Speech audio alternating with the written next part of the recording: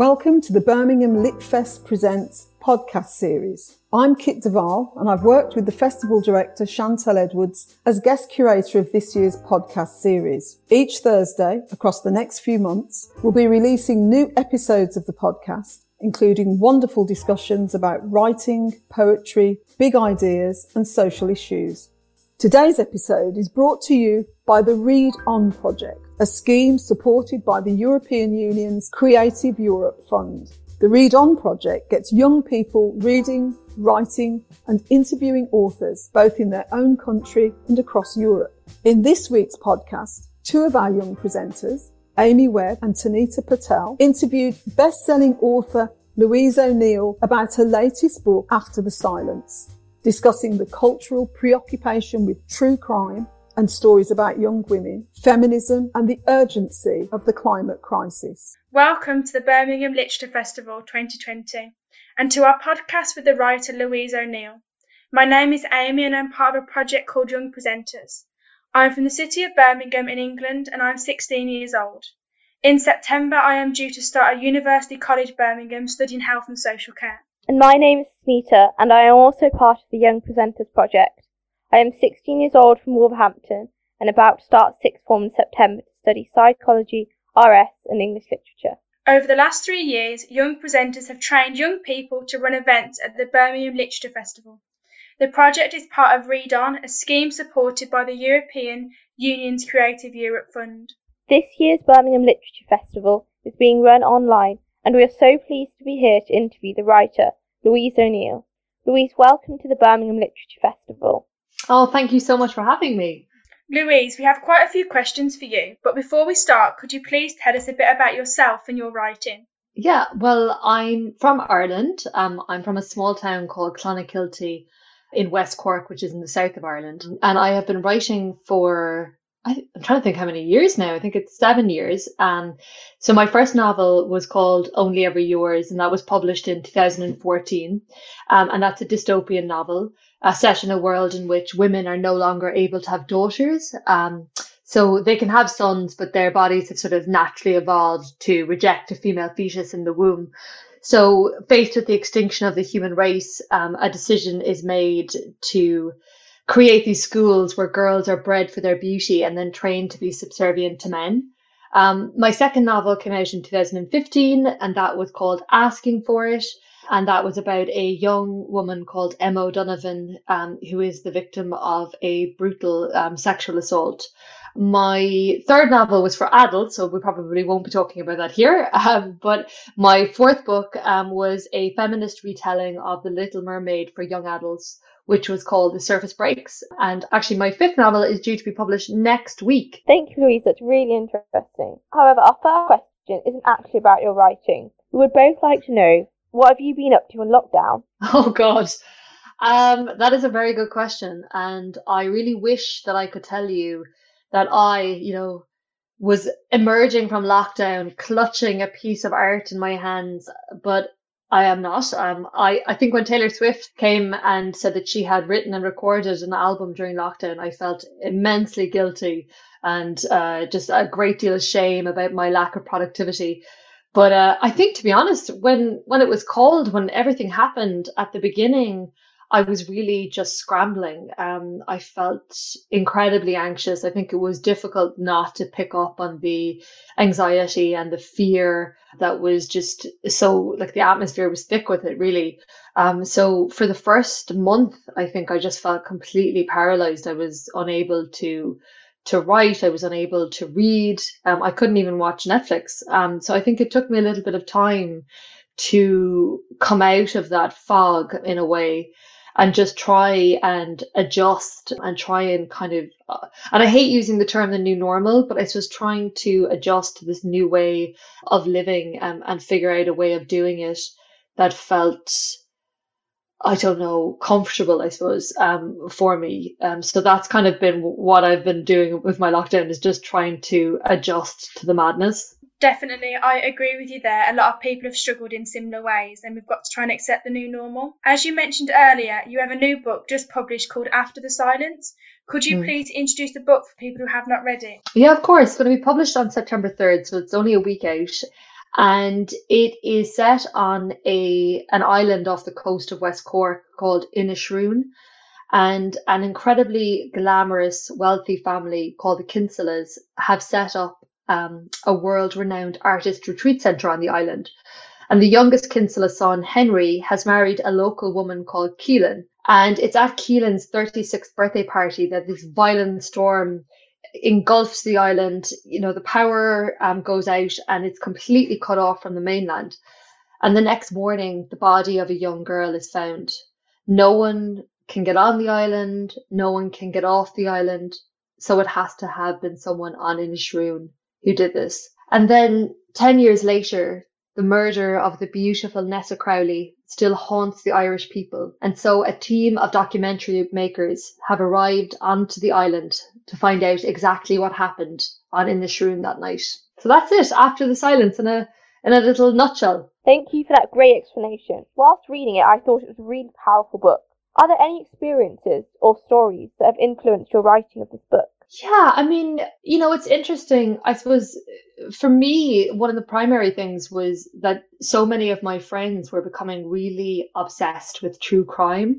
You know, I suppose since Serial, the podcast that investigated the murder of a Korean American teenager, was released in 2014, I think there has just been a spate of documentaries and podcasts that, you know, are investigating true crime.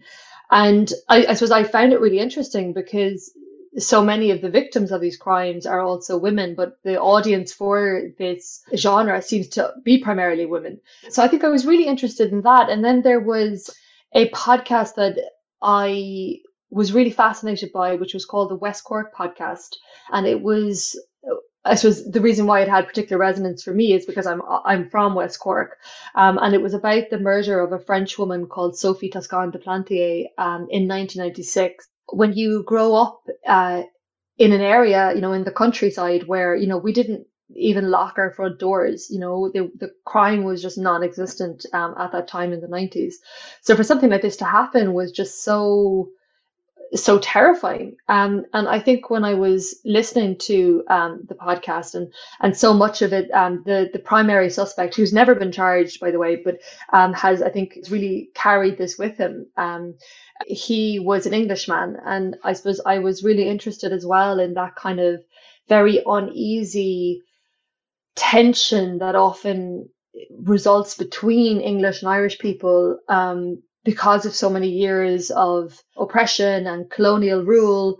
And I suppose, you know, Ireland has only had its freedom for 100 years. And so there was just a lot of things that I thought, God, this is so interesting. And I really wanted to look at all of that. And, you know, the book also deals with coercive control, which is, I suppose, a form of domestic abuse that is not as commonly understood as physical abuse.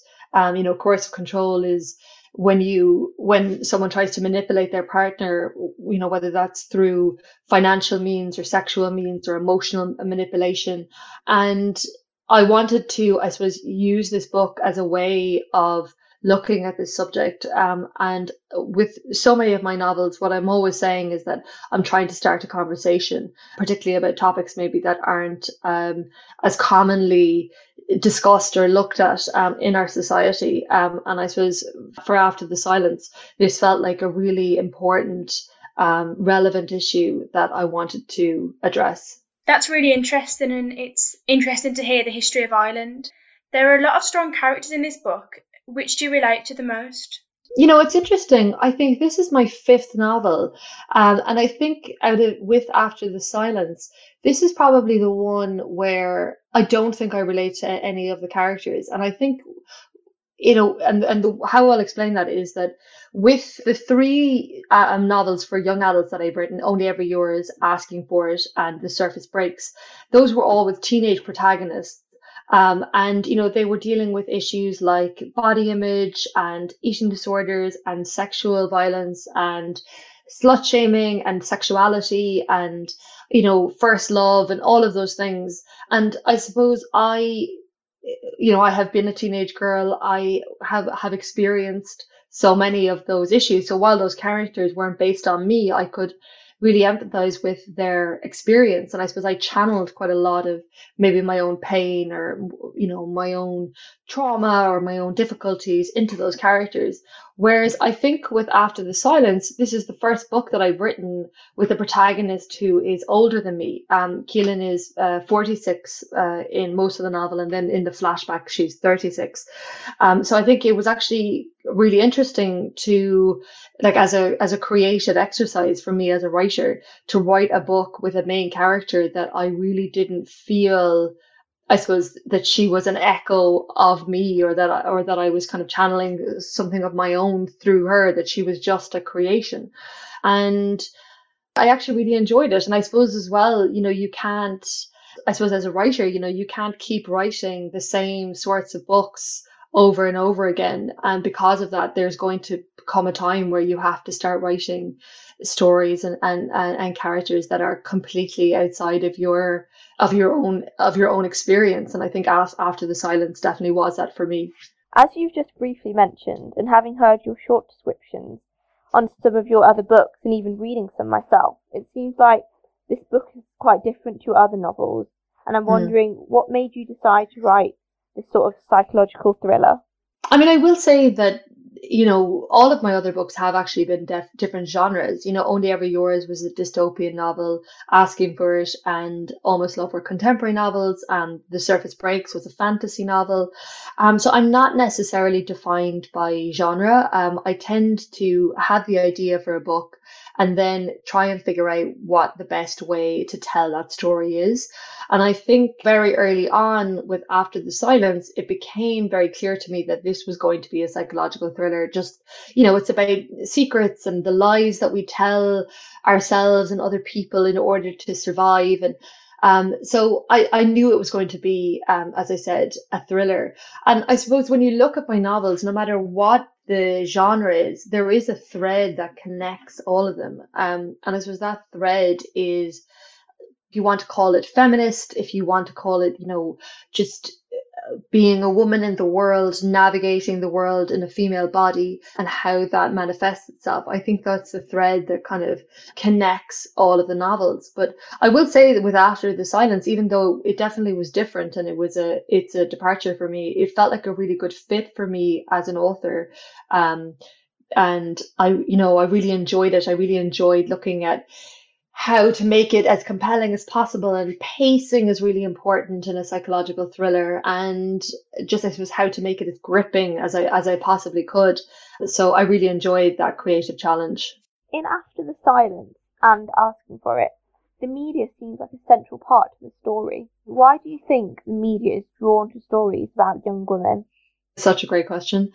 That was something I suppose I was really, and I agree with you that it's in both novels. I mean, I think I was maybe trying to grapple with it even more in After the Silence, because, in the last few years, I think, and I'm sure you feel the same way, and I feel like, your friends probably feel the same way. I think there has been just this awakening of consciousness around inequality in the world, particularly pertaining to race, to sexuality, to gender, to ethnicity, to religion. And I suppose for me, I am a white Irish woman who grew up in a very monocultural society, and who didn't really have to think about any of these things because everyone around me looked like me. And I think that, I moved to New York in 2010, and I suppose that was the first time where I was really beginning to think about these subjects. And I suppose we've seen it time and time again, that when it's the murder or the rape or the abduction of a white woman or a white child or a white girl, that is given a great deal of attention in the media. Whereas if it is a Black woman or a woman of color, or, a child of color, that it just isn't afforded the same sort of importance. And I think that's so sad and really telling of the fractures in our society. And I suppose like a case like the Madeleine McCann case would be a really good example of that. And, it's not that I begrudge her family that, because it's every parent's worst nightmare. But, I suppose you have to think, well, what about the the black girls who were taken, and why is the media not reporting on that?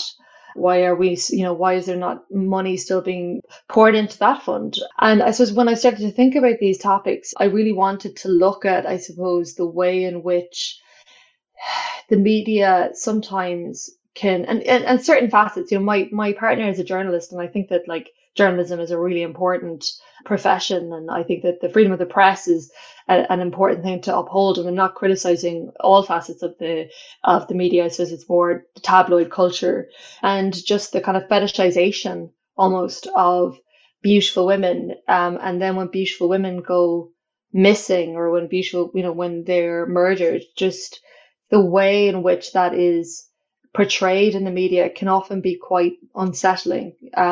There's this line where the two documentary makers are speaking to a police officer, and he says, it's interesting who we decide, which women or which girls we decide we're going to care about, and he says, it helps if they're pretty. And I just think there's something really broken about that, I suppose. That's really insightful and quite saddening to know that society has become this way.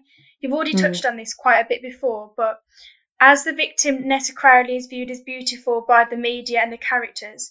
Do you think her beauty affects the way the characters and media feel and handle her death? Yeah, absolutely. And I suppose particularly because the way in which Nessa, who is this very beautiful, young woman, the way in which she is portrayed is so different to the way that Keelan, who is Henry Kinselah's wife. Henry Kinsella is the man who's suspected of murdering Nessa.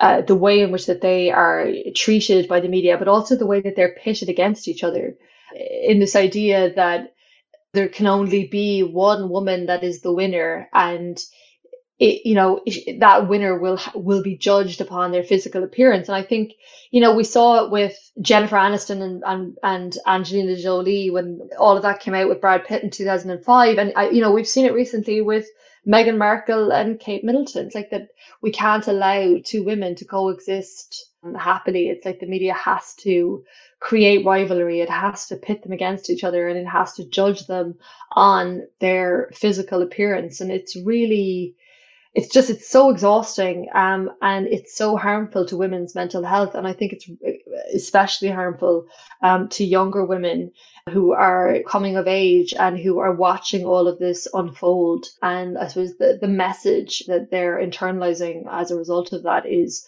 to my mind, a harmful one. Following on from the last question a bit, the murder of Nessa Crowley takes place during a party. And in one of your other books, party is also a very important factor. And I'm wondering, what is it about parties that can be useful for a novelist? I suppose, that's such a good question. These are really good questions. I suppose there's, especially when there's drink and there's drugs involved, people's inhibitions are lowered, and people will say things and do things that they might not ordinarily do. And I suppose from a narrative point of view, that's always really, really interesting. And it also seems like a good time, I think, for secrets to be revealed, and for people to speak their truth and to tell someone what they really think or how they really feel about them. So it kind of feels like there's this slightly explosive energy. And it's actually interesting that you say that, because with asking for it, and now I haven't put this together, but now that you've said it, it's just made me think of it, that in asking for it, the heat is really oppressive, that they are having a heat wave the time of that party, and they're sweating and they're sweltering and they're kind of waiting for the weather to break because it's too hot. And it's kind of that sense of almost like things are ready to boil over. And then obviously with After the Silence, when the party happens, there's this really violent storm that is just, whipping the island. And again, I suppose it's that sense of things being out of control, and just really overwhelming. So I suppose it's that kind of idea that the parties are wild, but the weather outside is kind of matching it. That is really interesting to hear, and I like the take of parties because it kind of links all the novels together. Are there any important themes you write about? For instance, Keelan and Henry's daughter is very concerned about sustainability. Is the climate crisis important to you? Oh, I don't think you can be alive today and not be concerned about the climate crisis. And if you are, I think you're either very optimistic or willfully ignorant. It is very frightening. And I think for so many of us, I suppose it was like I was a child, it was the ozone layer, the hole in the ozone layer was sort of the big environmental crisis that everyone was worried about. And there was always this sense of that it will be fine in our lifetime, but that you would take these measures for your children's children. And I suppose what has been very confronting over the last number of years is that the rate of climate change, the progress of it, has increased exponentially to a point where, this isn't our children's children. This is, our lifetime. This is my parents' lifetime. And I think that has been very frightening. And I really feel sorry for younger people, like teenagers, like the two of you who haven't, have had no hand in this. You have had no hand in creating this crisis, and yet ye are the ones who are going to be, I suppose, left dealing with the consequences. And I just think that it is time for radical action with this. And governments, across the globe, their inefficiency and their just reluctance to move on this issue feels to me much more motivated by political and financial interests rather than what is for the good of this planet. And it reminds me of this old proverb. I think it was a Native American proverb that my dad used to say when we were kids. And he'd say, when will the white man learn that you can't eat money? And I probably completely butchered that now, but I think there is something so true about that this greed, this insatiable greed for more money, for more wealth. It's like, I'm not sure what these people think they're going to do with all of that wealth when the world is uninhabitable. So yeah, to put it mildly, yes, I am very concerned. You have also supported the Black Lives Matter campaign. Could you say a bit about why this issue is important to you? I mean, it's important to me because I am a human being and I want to see other human beings being treated with the same respect and decency that I would hope to be treated with. I've spoken a little bit about, the fact that growing up in a predominantly white culture, and then when I moved to New York, it was the first time that I had very close friends who were people of color, and it was very eye-opening actually, because I thought that racism couldn't exist in a city like New York because it was such a melting pot and this kind of, I suppose, post-racial utopia. And then to hear from Black friends, about their experiences with the police and their fear of brutality and, I suppose, just racial profiling and discrimination that they experienced on a daily basis was, yeah, I mean, the only way I can describe it was just an awakening of sorts. And then I think that when the Ferguson rising happened in 2014, I mean, that really brought it home because I suppose, and, I think it was Will Smith said that, racism isn't getting any worse, it's just getting filmed. And I think that's actually really important because for white people, if you haven't experienced it, when you're being confronted with this irrefutable evidence of exactly how unfair and unjust and just just devastating this kind of brutality is, you can't unsee it, you can't look away. It's a human rights atrocity. And I think that if you're anyway of a decent human being, then you just can't allow that to continue. And I suppose as a white person, it's very much looking at how my skin color has protected me and how it's benefited me, and in ways maybe that I wasn't even aware of. And I think also understanding that the dismantling of that is going to take a lot of work. And I think it has to be, I mean, I know it has to be white people doing that work, and, being prepared, I suppose, for that to be uncomfortable and for that to be difficult, and maybe to lose out on jobs or to lose out on, speaking on a panel that you really wanted because they're like, no, we're having, let's say 2 Black authors and 2 white authors. And so I think it's understanding that that this is necessary and that this has to happen, because I think until all of us are equal, then none of us are. So it's something, I suppose, look, I think a lot of people are like this. I'm not saying that, I'm not trying to sort of big myself up or whatever, but I just think I have injustice in any shape or form just really burns. And I think that when you see these images or you hear these stories, or you watch these videos, it's so horrifying. And I think I suppose I just want to try and do my part in dismantling that, and whatever that will be, I suppose. You mentioned in a few of your social media biographies that you were beginning to learn Irish. Yeah. How important is the Irish language to you?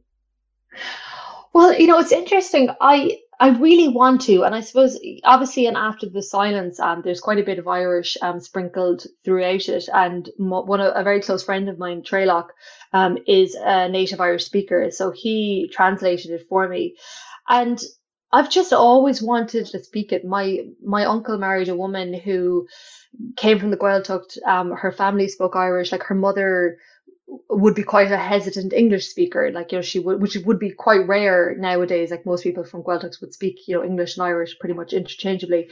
So they would have been very much, native Irish speakers. And it just felt like this secret language, that they could talk to each other in. And it just sounded so beautiful. And obviously I studied it at school, and it was in the same way that I think so many subjects are taught at school. It's, how do I learn enough to do well in my exams, rather than how do I learn enough so that I can have a decent conversation with people if I go to Dingle, or if I go to Ballyverney, or any of these Gaeltacht Irish speaking areas in the country. And because we've all been staycationing this summer, because no one can, well, most people aren't traveling abroad. I was down in Dingle, and I was in Cape Clear, which is an island off the coast of West Cork. And these places are, they would be native Irish speaking areas. And I just keep thinking, God, I really wish I could just, even if I had like a 5-year-old, like, a grasp of conversational Irish, I just thought it would be really lovely. So I am planning on taking a course this autumn. So the next time you speak to me, hopefully I'll be like half fluent. That is really amazing and very inspiring, and it's nice to be able to speak your home language, really. Throughout the novel, there are references to the recent #MeToo movement. Would you call yourself a feminist writer? And how have you responded to sexism and how you've come across? Oh, I mean, I don't think that Keelan, the main character in the book, probably considers herself a feminist, but I am a feminist. I have called myself a feminist since I was 15, and it is a very integral part of who I am and my identity as both a person and a writer. So I would 100% agree that my feminism informs my writing, and I suppose the issues that I am drawn to that come up again and again in my writing, whether that's body image or violence against women, or or sexual violence, and eating disorders, and the beauty myth, and the pressure that's put on young women to be beautiful and sexy, and gender politics and relationships. I suppose it's all of these things that I'm grappling with in my real life that I think spills over into my work as well. And when it comes to sexism, like, in general, I just try and call it out. And sometimes the way that I call it out has to be done differently. So if it's an older person, let's say if it's an older family relative, I'm obviously going to call it out in maybe a more gentle, explanatory way than if it's in the middle of a radio interview, or if it's someone who's being really aggressive online, or I think that the manner in which I deal with that is going to be different depending on the circumstances and the person that's involved. But I think at the end of the day, it's just really important to call out any incidences of sexism or misogyny that you see, whether those are directed towards you or whether they're directed towards someone else. Definitely. I think women have been used to being discriminated against because of their gender, and it's important to call things out like that. Many of your books deal with domestic violence and abuse of women in different forms. Why is it important for you to tell these stories? Well, I think it's important to tell these stories because these stories are happening. You know, these stories are real, and they are a reality for millions, billions of women across the world on a daily basis. And I suppose I really want to live in a society in which that's not true. You know, I want to live in a world in which is safe for women and for children. And you know, safe from terror and rape and abuse and manipulation and the violence. And I think, you know, we all have to play our part. And for me as a writer, my books and what I'm putting out into the world in that way, that is my contribution, I suppose, to this conversation. And we all have different talents, and we all have different abilities. So I suppose the way in which someone else contributes to that conversation might look different, to mine. But this is the way that I feel like that I can do that. One of the documentary producers in After the Silence, Jake, has also suffered as a result of an abusive father. I'm wondering, why did you decide to give him that backstory? I felt like, I suppose, when you're looking at all of the characters in a book, you want to make sure that they all have their own motivations and their own reasons for their actions. And when I was looking at the two documentary makers, I was like, well, why would they be interested in making this documentary? And one of them I felt like would have Irish heritage, that, you know, his family would have been from West Cork and he would have heard about this story from them, and that's why he'd want to do it. And then I thought that the other character would have had personal experience of abuse and would be using his career as a channel to tackle abuse, to try and, I suppose, to look at this subject or to bring it to light. And for me, I suppose that character was going to be Jake. And I also knew that Jake and Keelan were going to have this very strong bond, that was going to be a part of the story. And I think it made sense to me that they would connect over something like this. I just wanted to highlight that it is not just the survivors of abuse, you know, that are impacted by it, you know, whether that's male or female. It's innocent children who are caught in the crossfires as well, and who are brought up in a culture of fear, and silence, and abuse. And the long-term impacts that has on those children is so devastating. So I suppose in the character of Jake, I really wanted to present that side of the story as well. It's amazing that you're advocating for these kind of issues. In the book, Keelan studied counselling and worked with a domestic violence organisation.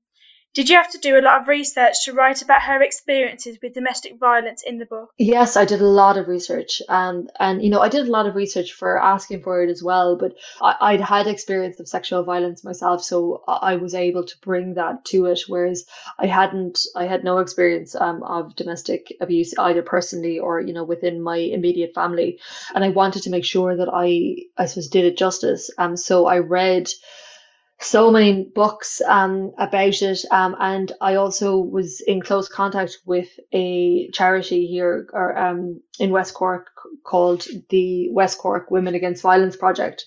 So they asked some women who were coming to the centre would they be interested in speaking to me, and I spoke to, I think it was around 10 women, some in groups and some individually, and just I just asked them to tell me about their experiences, to tell me about how it started and how it escalated, and the impact that it had on them. And it was a very humbling and harrowing experience to hear those stories, to hear what exactly happens behind closed doors for so many people. And I felt very privileged to be given that access, and to be trusted with those stories, and I carried them with every word that I wrote, and I hope that I did those women justice. That's amazing to hear the work that you had to put into behind the scenes of making this novel. Your novel really shows how complex the issue of domestic violence is. Keelan leaves her first husband after he physically assaults her, but doesn't seem to realise how controlling and abusive Henry is. Is it difficult for you to write about characters with such distressing lives? I mean, sometimes it is. I didn't find, I have to say now, like, asking for it, which I think it was probably that asking for it was quite close to me, whereas because I was able to have some sort of emotional distance between me and Keelan. I didn't identify with her as a character. She wasn't a part of me, I suppose, in a way. It felt easier to write that character and to maintain some sort of emotional distance, so that the research was difficult, and listening to those stories was difficult, but the writing of the book itself, I didn't find it difficult, I have to say. I mean, no more than any book is, obviously, there's difficulty involved, and there's some days where you think, why on earth did I choose this career and why on earth did I begin this book? But no, I think, as I said, the ability to write it, and then to be able to walk away from it that day and sort of leave it on my desk, to leave it there with my computer. I think that, I'm not sure if that's age. I'm not sure if that's because this is my fifth novel. I think maybe I've just gotten a little bit better at being able to separate my work and my personal life. That's amazing, and that does contain some great tips for aspiring authors. You have written books for young adults and adult audiences. Do you approach writing differently depending on the audience you are writing for? No, not really. Because writing a book is, for me anyway, is the same no matter what age category it's aimed at. I think sometimes I'm not even necessarily thinking about the audience, or what age the audience is going to be. I'm very much concerned, particularly in that first draft, with what is the story, how am I going to tell it, and what is the best way that I can tell it. So those are the issues, I suppose, that I am focused on, and those are the same whether it's a novel for adults or whether it's a novel for young adults. We know this question gets asked a lot, but we'd love to know, what is next for you? Are you working on something new? I am about to start working on something new, and which I've sort of been working on, just the idea and coming up with the concept. So to be honest, I'm so excited about just starting a new project. I think this year has been so strange and unsettling for everybody, that I think working on something new will be a really great distraction from all of the just chaos that's going on, and just. It's just, I mean, I feel very privileged because obviously, I didn't lose my job, and everyone in my life is healthy and well. So I don't want to, I suppose, take that for granted. But I think even for those of us who have ostensibly been very lucky, this has been a trying year. So for me, whenever things are difficult or when things prove to feel overwhelming, I think getting back to my desk and getting back to my work has always been the best antidote. So I'm just really excited about starting this new project and just getting it out into the world as soon as possible. It's nice to hear you've got that idea of calm after what we'd call the storm. Can we finish, Louise, by asking what advice you would give to anyone wanting to become a writer?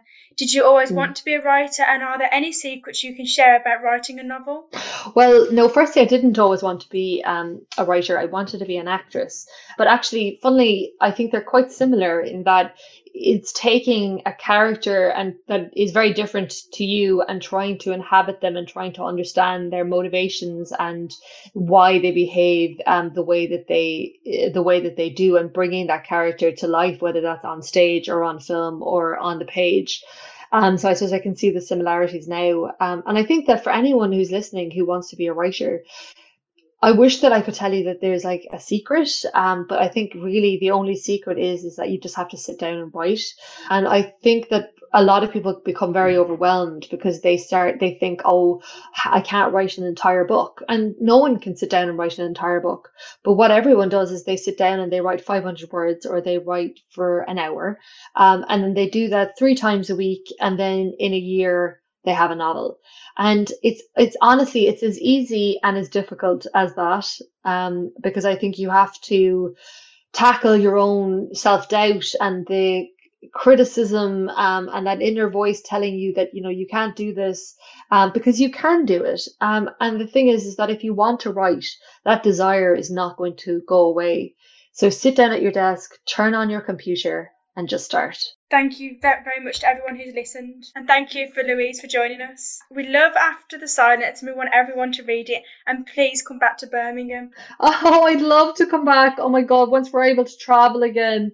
Thank you. Thank you for listening to this week's episode of the Birmingham Litfest Presents podcast. If you enjoyed this episode, we'd love for you to tell us about it. Leave us a review and a rating, find us on Instagram, Twitter and Facebook at BHAM Litfest, and take a look at the rest of this year's digital programme on our website at www.birminghamliteraturefestival.org. You can download our latest podcast episodes every Thursday from all the places you would normally get your podcasts. Until then, happy reading. The Birmingham Litfest Presents podcast is curated by Chantal Edwards and produced by 11C and Birmingham Podcast Studios for Writing West Midlands.